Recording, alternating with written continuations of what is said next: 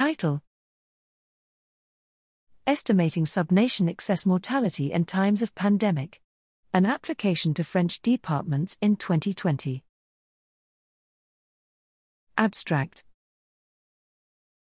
The COVID-19 pandemic did not affect sub-national regions in a uniform way. Knowledge of the impact of the pandemic on mortality at the local level is therefore an important issue for better assessing its burden. Vital statistics are now available for an increasing number of countries for 2020 and 2021 and allow the calculation of sub-national excess mortality.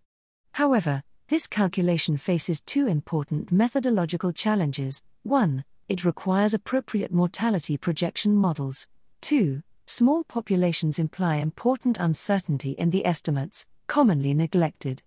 We address both issues by adopting a method to forecast mortality at subnational level and by incorporating uncertainty in the computation of mortality measures. We illustrate our approach to French Departements, NUTS 3, 95 geographical units, and produce estimates for 2020 and both sexes.